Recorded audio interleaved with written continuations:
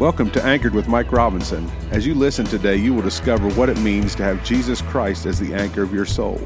Let's discover Him and find purpose today. Today with Mike Robinson, and today I have a special guest with me. It's my daughter, Anna. It's good to have you with us today, Anna. Thank you for having me. It's an honor as always. Just love having you with me. My daughter is a teenager, and we're going to talk about revival today. It's something that's near and dear to our hearts. I'm so glad that my children are wanting revival in this generation.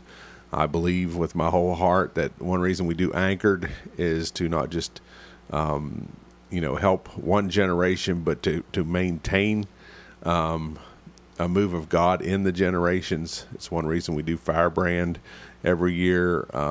And this is something that we've been discussing at home. I've noticed Anna has been going through a spiritual metamorphosis, so to speak. And I know, Anna, you're stirred for revival in your generation right now. You want to share a little bit about that? Yeah. So I really feel like, at least what I've seen, is there is a certain section. There is sections, within denominations within Christianity, right? But there's also like multiple types of Christians. So you could say it's a stereotype, but I recently saw an interview where someone just went in a mall and they asked Gen Z and millennials what they thought about Christianity, and the responses were absolutely shocking. It was a lot of people who believed that just anybody goes to heaven. There was a lot of them who did know of Christianity, but they saw it in a way that it had nothing to do with the gospel. It's so detached from the gospel, and it's so, I can live however I want, and God is just a genie, or God is just this thing that brings me happiness, and it works for me. And I think we really need, and I've really seen there's a small movement that's growing into I hope and I pray, a big movement that will be revival of our generation and Generation Alpha, the millennials. It's growing to be, we're done settling for this fraud of what Christianity is. Yeah. So that's kind of what I'm seeing happening, and I'm really excited about it, to see it truly become revival and change. Well, yeah, I think what we're seeing a glimmer of is something we've been praying for, because we understand, even if you look at in America, just our elections, and it's not about which political party, but if you look at what is being voted on as far as abortion and traditional biblical marriage and the human rights, everything, you see that we have a generation that doesn't vote biblical morals anymore. Right. They're more concerned about other things, which is happiness without God. And they're trying to create this euphoria, this happiness without God, but they're finding what every generation has found, that you can't have contentment without God. Right. And he's not a genie. He's not, Santa Claus. He's in the person of Christ. He is God. He is Lord and Savior. And we understand, you and I understand, and we pray that it's catching that there's many people that see that without God, it's hopeless. We have to have revival, and we're not trying to scare anyone, but it's a reality that we need revival in this generation, and I believe that without it, it's just going to continue to just spiral out of control, and so it should drive us to our knees. And when I you talked to me about pursuing revival, and in Psalm 85 and 6, and there's tons of revival scriptures, but Psalm 85 and 6, it says, "Won't you revive us again, so your people can rejoice in you?" And you're talking about that we're not just not just going through the motions, Yeah. but with a fraud or a fake, but we're really have a walk with the Lord. And I shared this when I was preaching on Sunday someplace that, I've been delivered of just working for Jesus. I want to walk with Jesus. I want everything to flow out of that relationship, and how easy it is. And I've been in ministry over 3 decades, how easy it's been at times to get going through doing ministry and going through the mechanics of being even Christianity and, having our prayer time and checking off our list and doing our daily devotional and all these things, but be void of the real presence of God. And it's the presence of God that has to separate us. When I've studied Charles Finney and, from the Great Awakening, and you look at Duncan Campbell and you look at Leonard Ravenhill, and these are some of my heroes in the faith. And I know that I've passed this on to you all. You've heard me quote these men many times. And, Ruth Heflin and these different ones and people that have been influences on our life. When you hear them talk about revival and you were too young, but when we were at the Brownsville revival, we were blessed to be able to go to the Brownsville revival and visit there several times and be at their pastors conference. And we were in Toronto at the Toronto Outpouring in Canada, and it was because your mom and I were hungry for revival, and we're thankful. We pray that you and our, Tabitha and our children and grandchildren would have that same DNA, and you do, that you're hungry for revival. So I don't want you to grow up just hearing about what we saw and, and times that we've seen moves in our church, but we really need a real outpouring of His Spirit now. Yeah, for sure.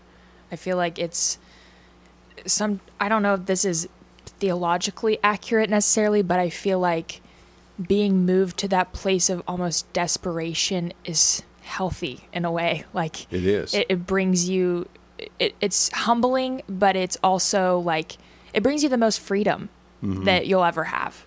So it's really cool. It causes you, the Bible says deep calls out unto deep, and you call out of the depth of you for revival. It becomes this this place where it's like it's like all or nothing. You begin to just give everything to see God move, because we can't make it happen. We can't do it. Charles Finney, I believe it was, said to pursue revival is really a rebuke on ourselves at the church, because we're saying we're cold and we're backslidden compared to the book of Acts. We're cold and we're backslidden compared to our former days. There's been a lot going on, and our dear friend Keith Collins, he just wrote the book on First Love Fire. There's a lot of messages going on. I've preached myself in the last 2 years that we need to return to our first love and that fire.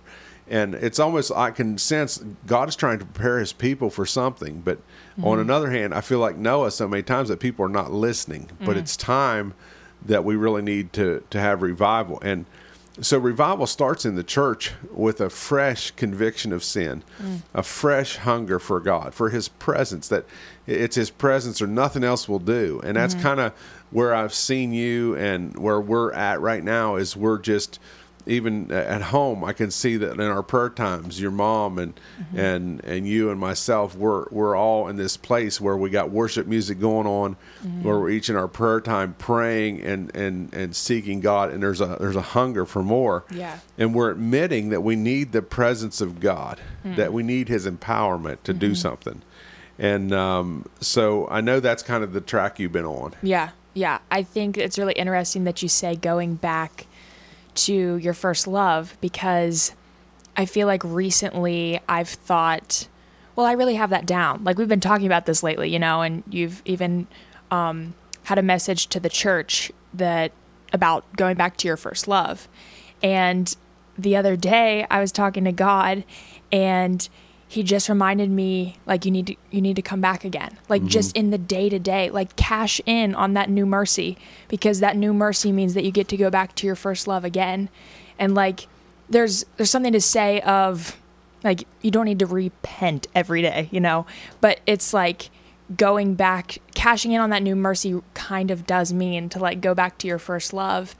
And when you've experienced a touch of God, everything else is really dissatisfying. So if you get into this like rut with God, so to speak, that's probably poor language, you try to fill that void with everything else, but it's just so dissatisfying because you've experienced God.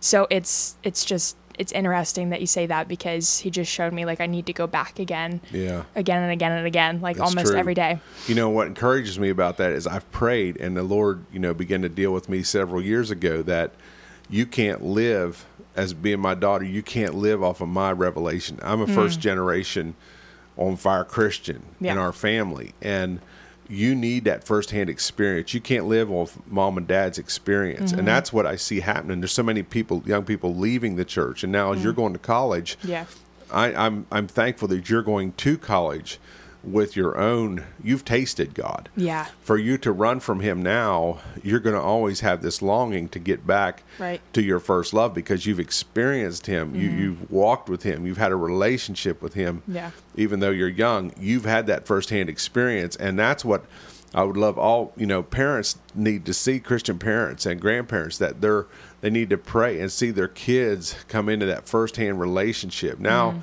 I know it's something, no matter what happens to me, you're going to long your whole life. You're going to long and say, no matter what anybody says about God, you're going to be able to say he's real. I know that he still heals. Yeah. I know that he still manifests his present. I know his spirit still moves, that the Holy Spirit is still for today. The gifts of the Spirit are still for today. They're for everyone. I've experienced that. And so now it's like a passing of the baton onto you. It's on your shoulders. And then now you become the quarterback of the team, so to speak, and I become the coach. And that's the way cool. that the progression is supposed to take place. So, when the church pursues revival, it's going to reach the world around it. Like you can't, like I question salvation when people aren't hungry to see other people saved. Wow. Because when we've lost sight of seeing other people come to know God, it means that our personal relationship has grown dim and cold. Because it should always be a part of us to want other people to experience what we have. Paul said he wished everybody around him was like he was, but without the chains of being a prisoner when he was in prison. And so we should want people to have experienced what we have.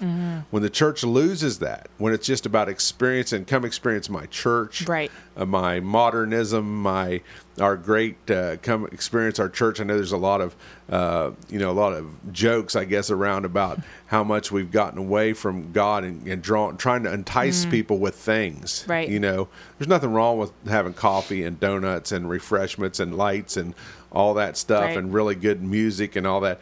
But it's when we've gotten rid of the presence of God being first, there is a problem with that. Yeah. So true. we got to have revival. Yes. I know we're running out of time already, but we've got to answer the call to work the harvest field. And so, I wanted to, as we close today and pray, I want to encourage people out there to pursue revival. And again, I pray that people all around the world would hear this program and pray with you and I, as a father and a daughter, that generations out there would pray Psalm 85:6 and say, Lord, won't you revive us again so your people may rejoice in you? That's the most important part. So today we just thank you, Lord. Yes. I just thank you, Lord, for this time Anna and I have had together on this show. It's such a pleasure. God, revive us. Yes. Lord, revive Anna and I again, and revive our family, revive our churches, revive our area, revive America, revive the nations. Lord, you said in Psalm 2:8, ask and you'll give us the nations. We're asking for the nations right now. And we know there's many, many, many people that are like us that are experiencing a hunger and a draw to the secret place to pray for revival and to see you revive our land again. And God, we know revival will take place. So God, we thank you for that in Jesus' name. Thanks for tuning in today. You can find us at anchorchurch.live. Please let us know you're listening by filling out the digital connection card on our website. Again, that's anchorchurch.live. Remember, stand firm, stay anchored to Jesus, and you will weather any storm.